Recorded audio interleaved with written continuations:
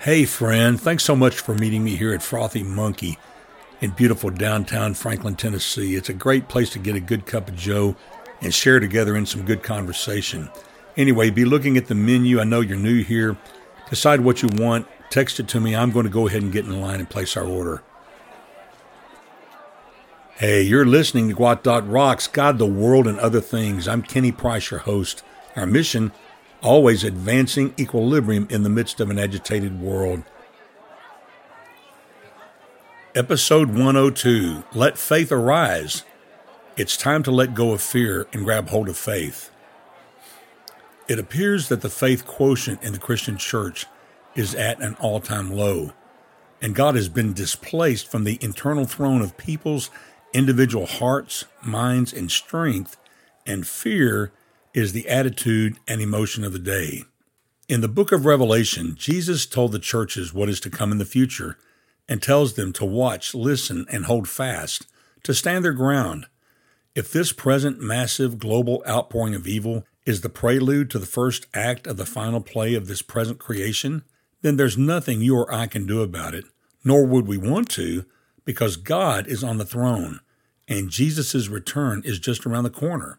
If God makes it clear that this is what it is, then I encourage you to find yourself deep in the faith in Jesus. Friend, whether this is actually the ramp up to the very end, that is where we should always be, is deep in the faith in Jesus, with a mind trained to honor Him, even to the point of a torturous death, or you will not, listen friend, you will not prevail, and in the end, you will be found out to be the phony you are, hiding behind a mask of deceit, or one so overtaken with self-deception that you never really knew what you were made of until you were finally squeezed with the threat of total loss of the ability to buy or sell anything. Anything. Anything. That is what is coming when the rise of Antichrist comes. Friend, that is a master persuader. Far beyond anything the threat of not wearing a mask might do, especially when all it will take is to receive a simple tattoo that says that you're on board. Your allegiance is with the pseudo-man of peace, the Antichrist. Friend, remember, in those days, he's going to show supernatural power. Yet Stephen, when he faced certain death at the hands of the Jewish leaders who crucified Christ, did not back down for fear of losing his life. Instead, empowered by the Holy Spirit, he led the people down the path to show them God's salvation through Jesus.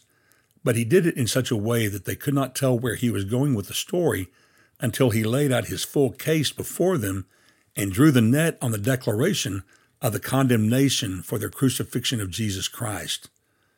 Stephen, you may not know the story, but he was the first of 7 deacons appointed by the 12 apostles at the very beginning of the church. He found himself in the middle of false accusations and lies perpetrated by some of the members of the Freedmen's Synagogue who were out to shut him up and shut him down. The assault rose to the level of an appearance before the Jewish religious leaders for questioning. Many people, even a large group of priests, had become followers of Jesus Christ, stoking the fires of hatred and resentment. Stephen was a powerhouse gospel threat to them. It says he was stellar of reputation, full of faith, grace, power, and the Holy Spirit, and, here's the real clincher, was performing great wonders and signs among the people, clearly supernatural acts of Almighty God. The religious leaders were no match in the argument that ensued with him. When the Jewish high priest asked Stephen if the accusations the people were making were true, Stephen responded in an unusual fashion. He did not answer them directly. Instead, he proceeded to cover the formation and history of the nation of Israel, starting with the call of Abraham, then Isaac, Jacob, the 12 patriarchs, the rise of Joseph in Egypt, Moses, the wandering in the wilderness, King David, then Solomon. There in the book of Acts, Stephen said to the high priest, "It was Solomon who built God a house, but the Most High does not dwell in sanctuaries made with hands, as the prophet says, 'Heaven is my throne, and the earth my footstool. What sort of house will you build for me, says the Lord, or what will be my resting place? Did not my hand make all these things?'" It's so cool. Then Stephen swings for the fence and knocks a home run for the faith.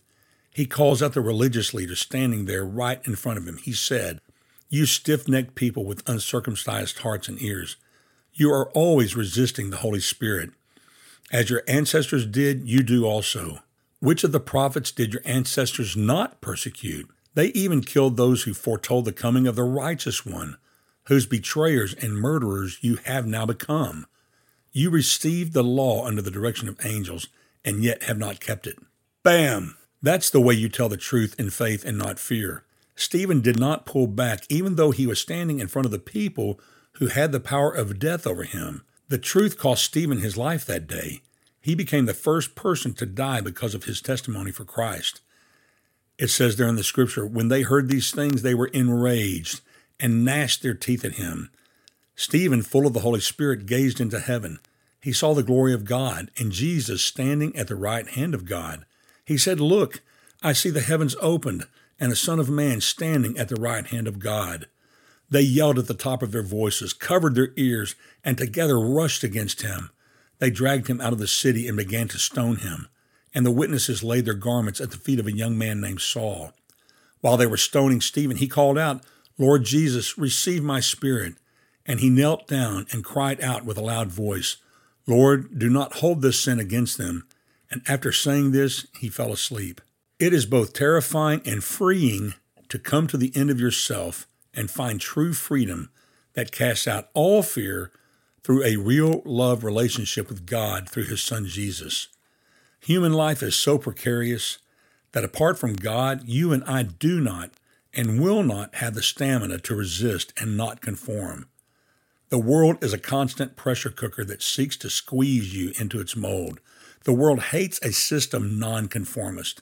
Yet, like Stephen, when we follow the leadership of God through Christ and his Holy Spirit, he gives us the power to endure the pressures of this world and come out, as Jesus says in the book of Revelation, as super conquerors. As Stephen stood up for Jesus, he encountered divine revelation and was blessed to see through into heaven and witness Jesus standing up for him in the throne room of heaven.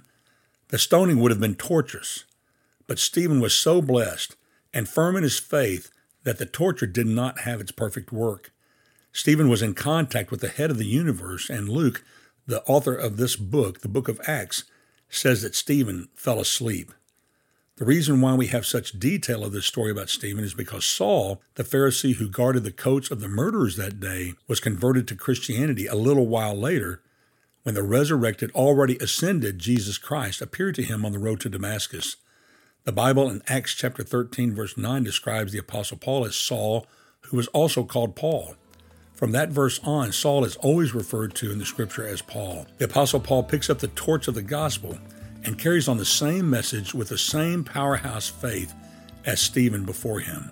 For most of us who hear this podcast, you are not in jeopardy of losing your life because of your testimony of faith in Jesus.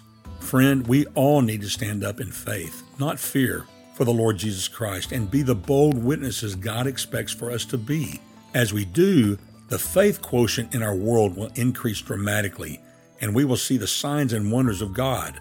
The world of evil will retreat from its present position of power, and the salvation of God will be manifested in people's lives that will change our world. And with that, I bid you peace.